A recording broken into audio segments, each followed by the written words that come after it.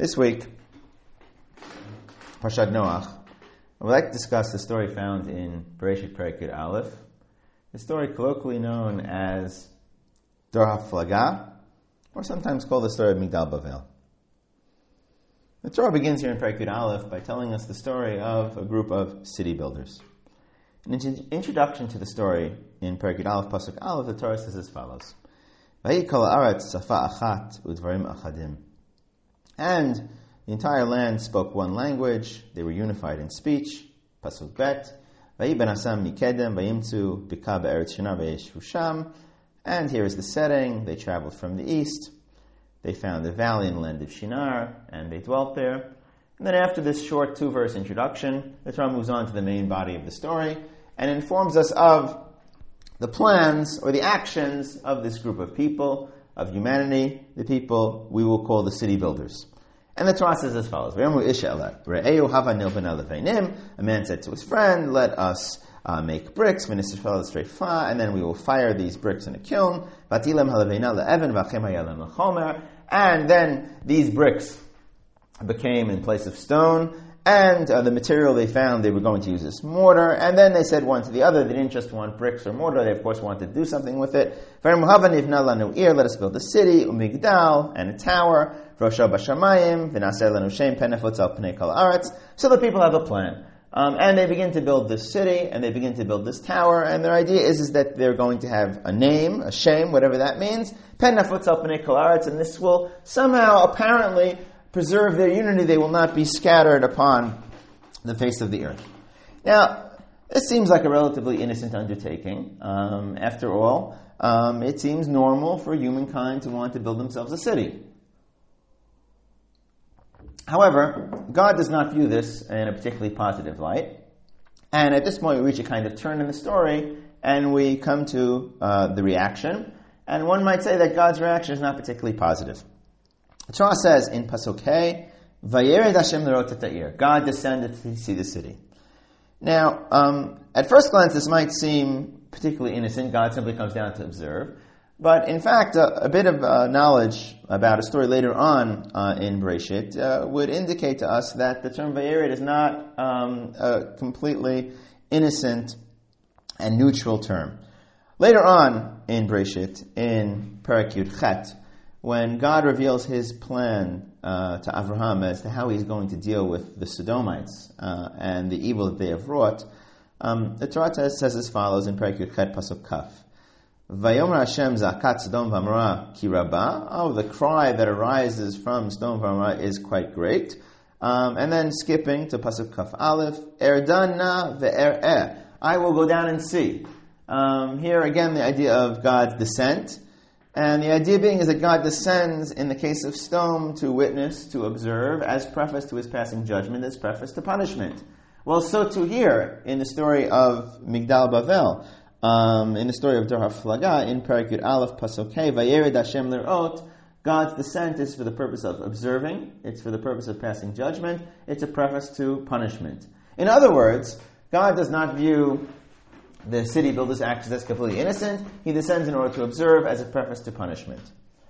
Now, this idea of God engaging in punishment of the city builders is rather obvious as we move along through the story. Because in the end of the day, what does God do? Well, in Pasuk Chet, Vayafetz Hashem otam mishem al pnei kol haaretz v'achdu livnot ha'ir. After planning to confuse their language, the Torah tells us in Pasuk Chet that God scatters them across the face of the entire Aretz, v'achdu livnot ha'ir, and they cease to build the city. Well, the people wanted to build the city. God then engages in an action which causes them to cease building the city. Clearly, the building of the city did not find favor in God's eyes. And here, we seem to have some sort of structure of sin and punishment, where if the first part of the story details the sin of the people in their building of the city, the latter part, beginning in Pasuk Hey and moving on towards the end of it, is God's punishing of the people. He descends and then stops them from building the city.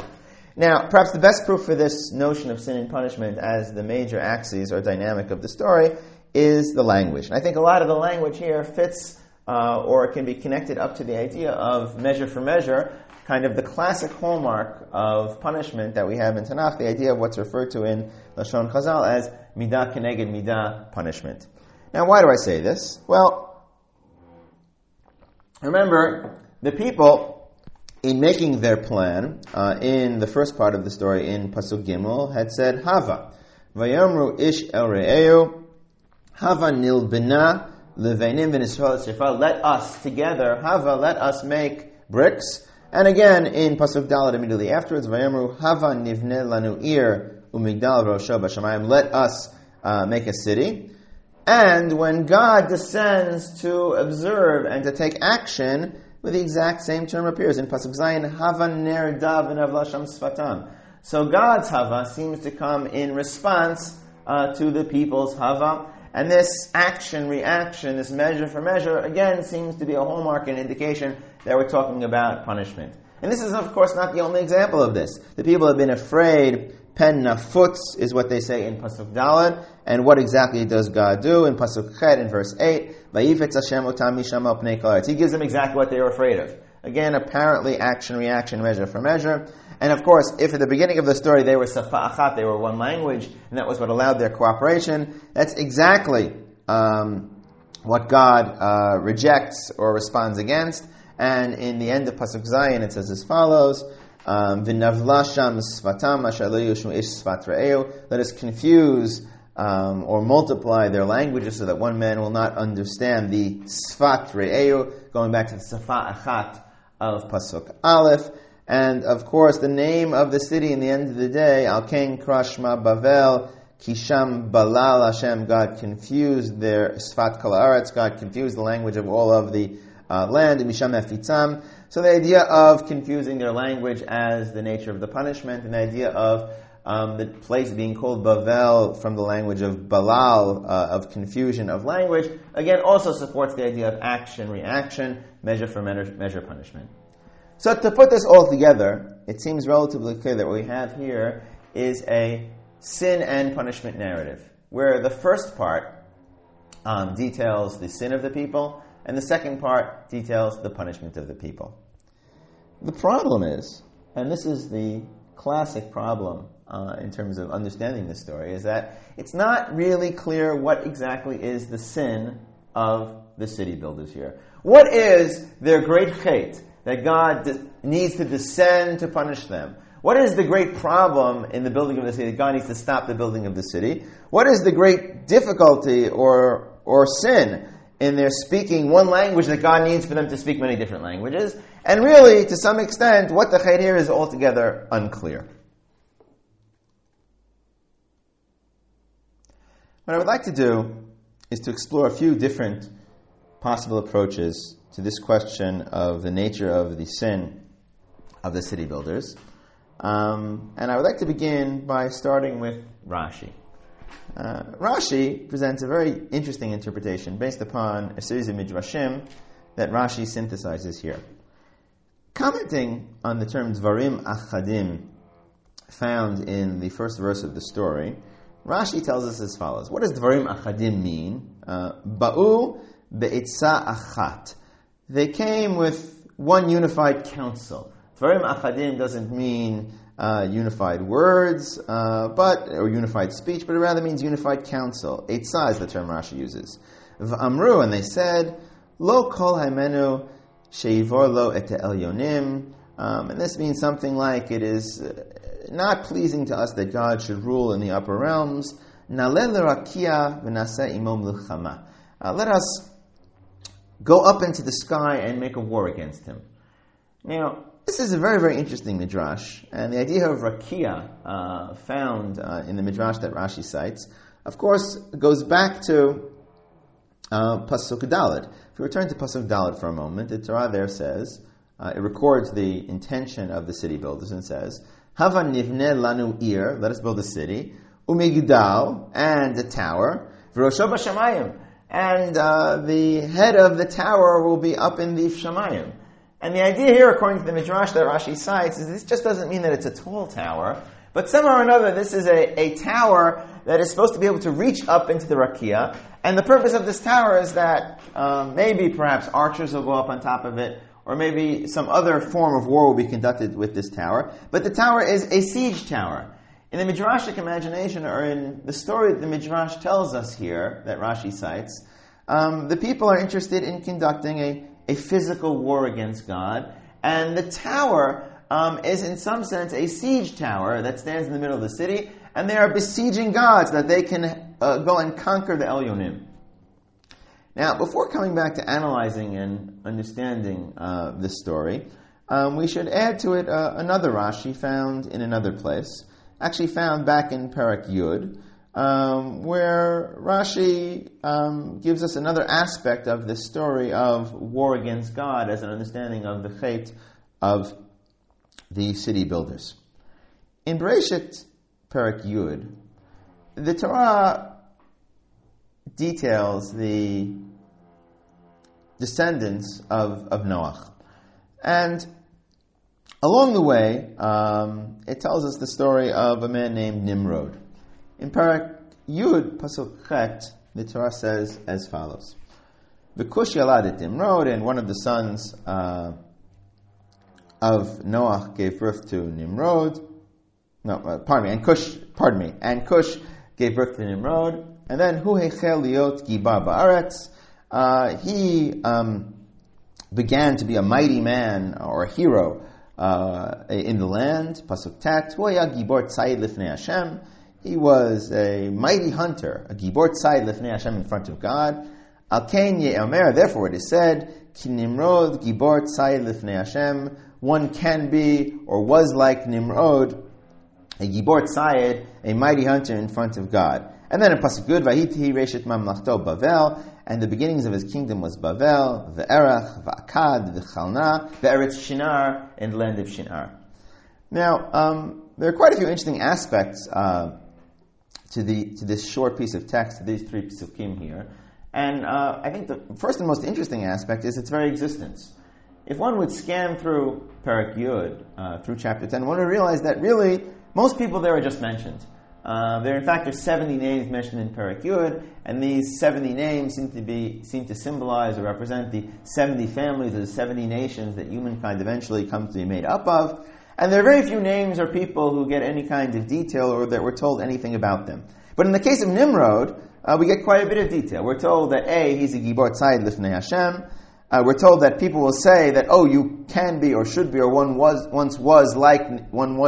like Nimrod, a gibor tzayid lifnei Hashem. And we're also told that the beginning of Nimrod's kingdom, Reshit Mamlachto, was Bavel, and then there are these other cities, and they were all in the land of Shinar.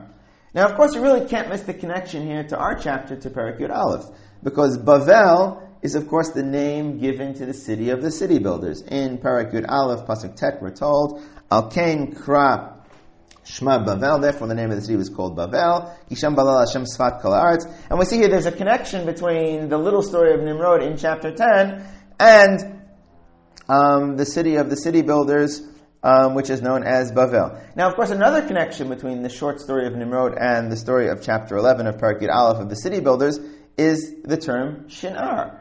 All of this takes place in the land of Shinar. In Perek Yud Aleph, Pasuk Bet, we're told, Vahi ben Asam mikedem v'yimtzu b'kav eretz Shinar. This takes place in the land of Shinar. And of course, Nimrod and his cities were in the land of Shinar. Now, based upon all of this complex of problems, in other words, one, the very detailing of some details about Nimrod, and two, the question of what is the connection between this short story and Perek Yud Aleph, Rashi, based upon Midrashim, again, relates to the question of the war against God, and Rashi in Perek Yud Aleph, Pasuk Chet, says as follows.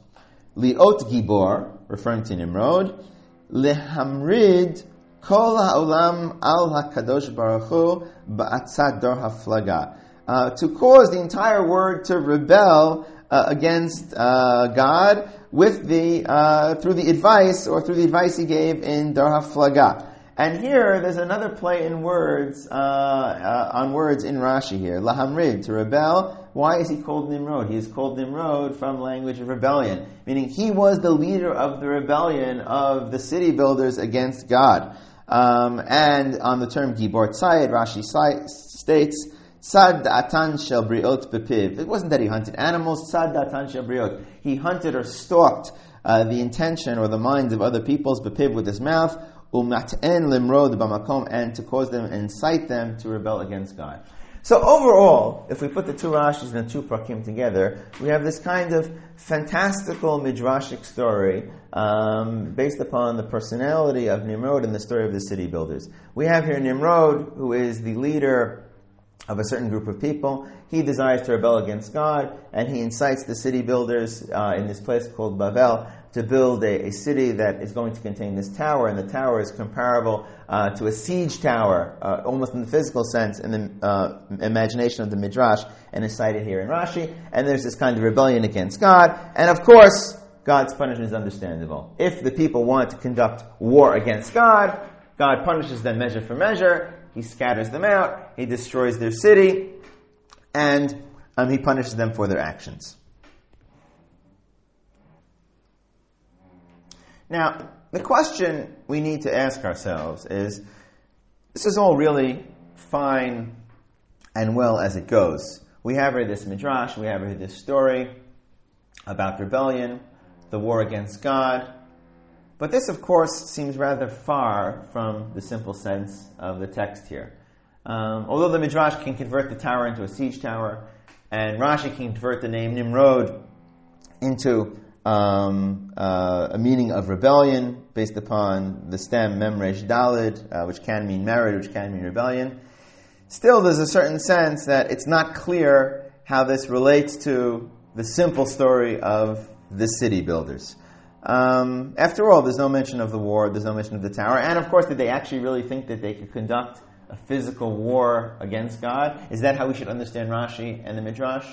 The point being is that what we need to do is to realize that the Midrash and Rashi are trying to unveil a deeper dynamic of the story here, to tell us that there is some sort of chet here, yet still we haven't really, some sort of war against God, and still we can say that we still really truly haven't understood what this war against God is that's conducted by the city builders in the story of Migdal Bavel and Dor HaFlaga.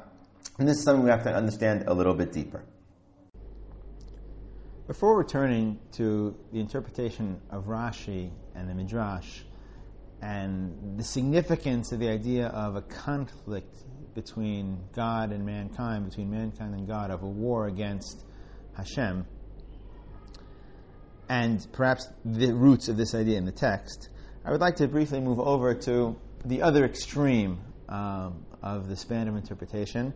It's the interpretation of Ibn Ezra, who to some extent attempts to minimize the chet of the builders of the city.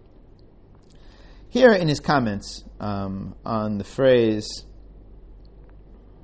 found in Pasuk Daled, Havan nivne lanu ir migdal rosho b'shamayim, the plans of the city builders, Ibn Ezra says as follows: V'nei hakatuv gilach chafatzam v'sof ta'atam livnot ir gedola l'moshvam. The Torah already revealed to us their desire and their full intention in building a great, large city for them to dwell in. Livnot migdal gavoa liot lahem laot u'lashem, and to build a big tower. And the purpose of the tower, and here we should pay careful attention to Ibn Ezra's words, it's of course not a siege tower or anything like that, but simply for this tower to be a sign. The tower is a symbol of the city. L'shem, also as a name, a reminder. Again, the idea of being a symbol of a city, a way to remember the city, symbolize the city. L'tihila, and for praise. And also people say what a great city it was. L'dat makoma ir, and furthermore, there's a practical purpose. Not just a social and communal purpose, but a practical purpose. L'dat makoma ir l'holicham chotza karoi hamikneh. So that shepherds who walked far away from the city will be able to find their way back home by saying the sign, the symbol of the city. Gam yamot shmam acharehem, kol yamei hamigdal, and likewise their name would last after them, meant all the days the tower lasted. V'zeu shamar katov v'naseh lanu shem. So Ibn Ezra, in interpreting Pasuk Daled, verse 4, Hava nivne lanu ir umigdal v'rosho b'shamayim v'naseh lanu shem pen nefutz al pnei kol aretz, he takes a very simple, limited approach. There are certain practical advantages to the city and the tower, that it prevents people from getting lost. There are certain communal advantages. It provides cohesion. And of course, there are even certain sociological and historical advantages that it preserves the identity, the name, and the fame of the city forever and ever. And basically, the idea is that the people want to remain one coherent entity. Pen nafutz, they want to remain a coherent entity on the practical plane, on the social plane, and on the historical plane. Now, this, of course, begs the question then, well, what about God's reaction? Why does God react so harshly? What about the Vayered? What about the midah keneged punishment that we talked about previously? What exactly is the sin here, according to Ibn Ezra? Well, Ibn Ezra doesn't relate to this too much, except in one brief comment of his later on Pasuk Zayin, where the Torah says that Hashem hefitzam, that Hashem scattered them. Commenting on the phrase Hashem hefitzam, Ibn Ezra says, "V'hu tov lahem," and this is good for them. V'chein amar umilu et haaretz. Now, what Ibn Ezra is quoting here is a pasuk found previously in Parak Aleph of Sefer Bereshit. In Parak Aleph, pasuk kafchet, when God gives mankind their first bracha, their first blessing, the Torah says as follows: "Vayivarach otam Elohim, vayomer lahem Elohim, pru uruvu umilu et haaretz v'kivshua urdu bidgat hayam u'ba'of hashamayim u'b'chol chaya ha'omeset al haaretz." Mankind is supposed to be fruitful and multiply and fill up the world. They have a mission to spread out over the world. And Ibn Ezra, in citing this verse, basically informs us that the problem of the city builders, of the Dor HaFlaga, of the people who built the Tower of Babel, is that they didn't understand what God wanted from them. Meaning the problem here is that they are concerned about pen nafot. They want to stay together. They don't want to fill up the world and conquer it and spread out over it. And in this sense, they diverge from the divine will. There's some sort of, I wouldn't even necessarily call it a sin, but there's some sort of error, a misunderstanding what being human or what humanity is all about. And it's precisely because of this misunderstanding on their part, that God scatters them out. In Pasuk Vayafetz Hashem otam yishem al pnei kol haaretz v'achtu livnot ta'ir. God scatters them, and as Ibn Ezra, to return to his comment, says, "Vashem efitzam v'hu tov lahem," and God scattered them, and this is good for them. V'chein amar umilu et haaretz, and that is what it says. You should fill up the world. Meaning that somehow this is not about sin and punishment, but this is rather about some sort of misunderstanding of human destiny, and God moving human destiny back over to its proper track of doing the thing that is right for humankind by forcing them to spread out and be scattered over the face of the earth.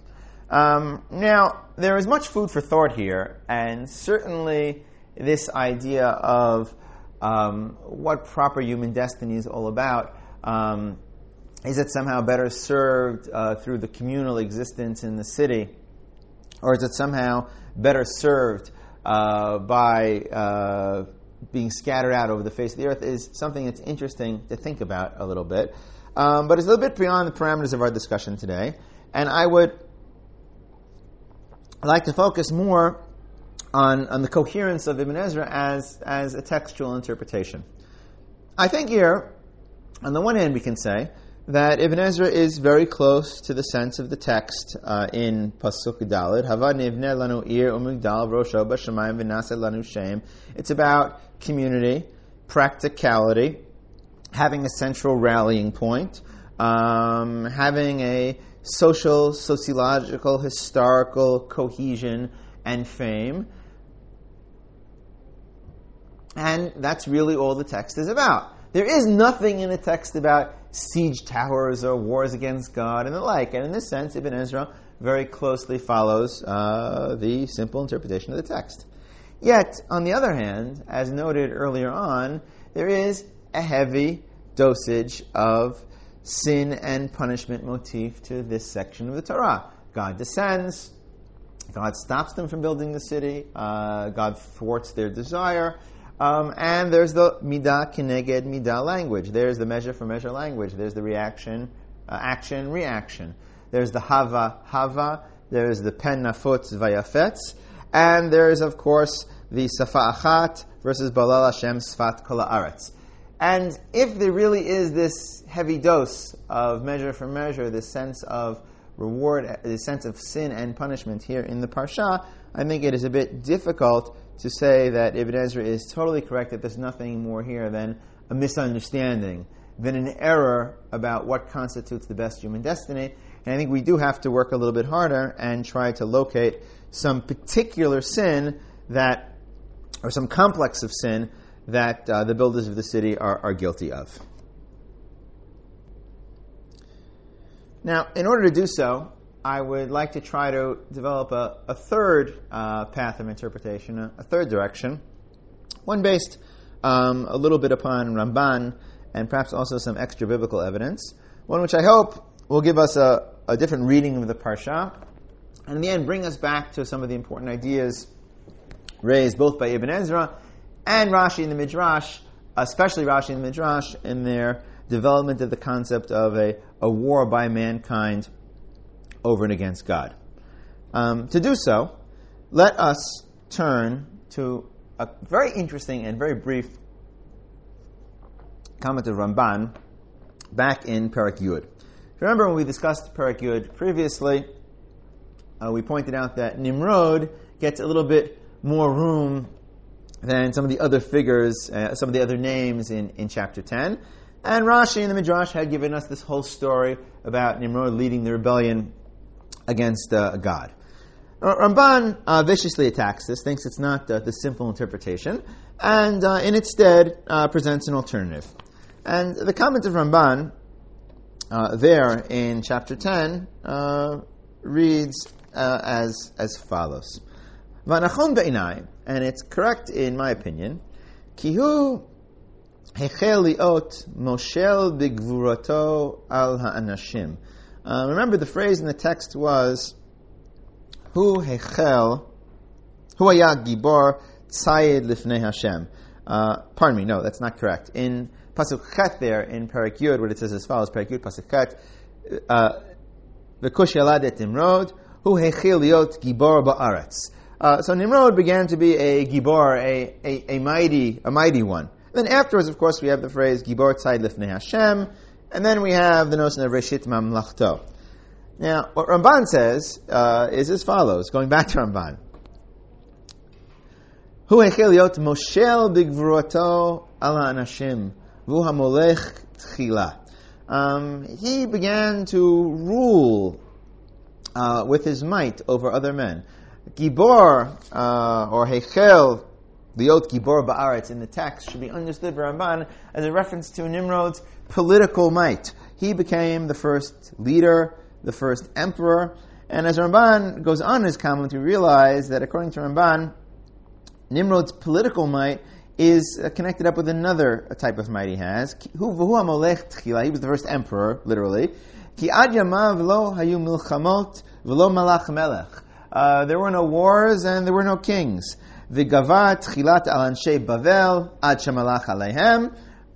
First, he triumphed over the people of Bavel through his military might. He then accrued political might. He appointed himself king, and he moved to Ashur and did according to his desire. Ubanasham arim bitzurot, and he built fortified cities, bitakfo ugvorto, with his might and his strength. Ramban tells us that Nimrod was the first emperor, the first king, the first fighter of wars, the first military and political leader, or perhaps dictator, that existed. He invented organized warcraft and probably organized statecraft, and eventually he built a military empire. And this great empire, Reshit Mamlachto, was Bavel. It began in Bavel, and to some extent that is the story of Nimrod and the city of Bavel. Now, how does this help us at all with Perek Yud Aleph, with chapter 11, the story of the city builders? Well, in an interesting way, it might help us by realizing that Ramban refers here at the end of his comment in Perek Yud Pasuk Tet that Reshit Mamlachto was Bavel, Va'arach, Va'akad, V'Kalna, and this, of course, is a list of many of the ancient great cities of Mesopotamia.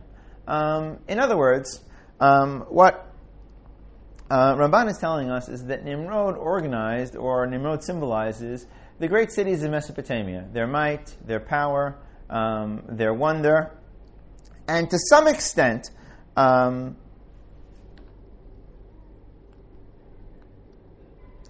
to some extent, the story of Perek Yud Aleph as a story about a place named Bavel should be understood as a story about the great cities, the great cultures, the great civilizations of ancient Mesopotamia. Now, how does this help us? Well, here we might be helped with a bit of evidence known to us through archaeology. These cities that the Ramban lists here at the end of his comment in Perek Yud Pasuk Tet, Bavel, Arach, Akkad. Well, there's been a lot of archaeological work done in Mesopotamia, and we found many of these places, ancient cities or their parallels. Now, many of these cities have towers in the middle of them. These towers are actually not exactly towers. They're more something in the form of a step pyramid, kind of a pyramid that's cut out on the sides with steps along the side of it. And what's very interesting is that there are inscriptions on these step pyramids. They often have a temple at the top. There are inscriptions on these pyramids. And very often the name of the city or the name of the king, the Shem, is inscribed in a prominent place. So I think on some level the story in Perek Yud Aleph is modeling itself on the cities of Bavel, the cities of Mesopotamia, and cities of the like. And the idea is that these cities had towers in them, and they had the name of the king or the city or the history inscribed in them. And these were mighty cultural productions. These were the greatest cultural achievements, the urban city of the ancient world that mankind was capable of. And I think part of what we're supposed to learn from the story of Perek Yud Aleph is that if we talk about the glory, the wonder, and the power of the ancient cities of Mesopotamia, the greatest achievement of the ancient world to some extent, or one of the greatest achievements, is of course nothing compared to the power of HaKadosh Baruch Hu, compared to the power of God. God descends, God is displeased, God scatters them. Bavel is, in fact, according to the story of Perek Yud Aleph, not a great empire or a great achievement. It is, in fact, a result of God scattering man across the world, of God confusing man's language. The story on Perek Yud Aleph makes the point that the power of the greatest cultures and the greatest civilizations is, in fact, nothing compared to the power of the Almighty. And I think this is one interesting point about Perek Yud Aleph. But I think, in fact, there's much more to it than this. If we go back to the term Shem and we concentrate on that a little bit here. Now, as I mentioned a moment ago, in these cities, on the towers and on the pyramids that were located at the center of the city, where a temple, usually to the divinity of the city, was located at the top, at the bottom, there was some sort of seal, or in numerous places there could be seals, which contained the name of the king or the name of the god, or wherever the case may be in the particular city. And the point is that the people of the city, the existence of the city, and the building of the culture of that city was dedicated to this name. It was dedicated to the name of themselves, to the name of building their civilization, to the name of building their culture, to the name of their god.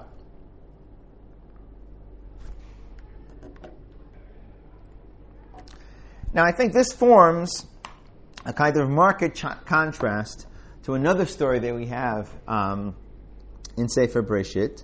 I think a contrast which can help us wrap things together here. Another story that we have in Sefer Breshit, exactly one chapter afterwards. I'm referring to Perek Yud Bet, chapter 12 of Sefer Breshit, where God appears to Avraham and tells him to leave where he is and to go to a particular land. And we're told there that Avram leaves to go to Canaan, and he goes to a particular place, and then he goes to another place, and then he comes there in Pasuk Zion, and God appears to him. Vayera Hashem el Avraham vayomer lezaracha aten et haaretz hazot vayiven sham mizbeach l'Hashem hanireh elav. And so Avram builds a mizbeach to God who has appeared to him. And then he moves his tent, and he goes to a second place. And when he comes to between Beit El and Ai, Vayiven Sham Mizbeach L'Hashem, he builds a Mizbeach to Hashem, V'yikra B'Shem Hashem, and he calls out in the name of Hashem. The phrase used here in the Torah is Shem Hashem, name of Hashem. Avram's existence is not dedicated to his own name. Avram's existence is not dedicated to human achievement, but Avram's existence is dedicated to following the word of God. Avram's existence is dedicated to celebrating the name of God. Avram's existence is dedicated to Shem Hashem. And I think the contrast between Avraham and the city builders in the previous parak, in Parak Yud Aleph, could not be greater. In the ancient cities of Mesopotamia, in the story of Parak Yud Aleph, the people have what we would call a anthrocentric orientation, a person or people-oriented orientation. They are focused upon themselves. They are interested in their own glory, in their own achievements, in their own city, in their own history, in their own future. It is their name, their shame, that concerns them. As opposed to Avraham Avinu. Avram is not interested in his own history, his own culture, his own grandeur, or his own civilization, but he is interested in celebrating and dedicating himself to Shem Hashem, of following after the word of God and calling out in the Shem Hashem. I think perhaps this may be some of the problem in Parak Yud Aleph in the story of the city builders. If we return to Pasuk Vav in Parak Yud Aleph, I think this might even in some sense be said explicitly in the text. Vayomer Hashem hein am echad b'safa achat lekulam v'zeh hachilam la'asot. This is what they have begun to do. V'ata lo yibatzer mehem kol asher yazmu la'asot. What have they done? They haven't done much. They've just built a city. They've just celebrated their own civilization. They've just attempted to build a unified and glorious culture. But God's point here is that if their concentration, if their focus is on Shmam, is on their own name, if their orientation is anthrocentric, then inevitably they will deteriorate into sin and severe sin. On some level, there is no greater war against God. There is no greater declaration against God. There is no greater siege tower against God, to return to the image of Rashi and the Midrash, than that of celebrating one's own name and exclusively one's own name. So God says, this is what they've done already. They're going to be choteh. Let me scatter them out. So the idea is that yes, there's punishment here, but it's also punishment for their own good. Because what is the problem? The problem is the glorification of human name as opposed to divine name. And therefore, God punishes the city builders, disrupts their culture, and scatters them out. And I think the point is, just to sum this up, that part of the challenge that this story leaves us with is that of how to build a human culture that somehow has Shem Hashem, that is Koreh B'Shem Hashem, as opposed to simply glorifying the name of humanity.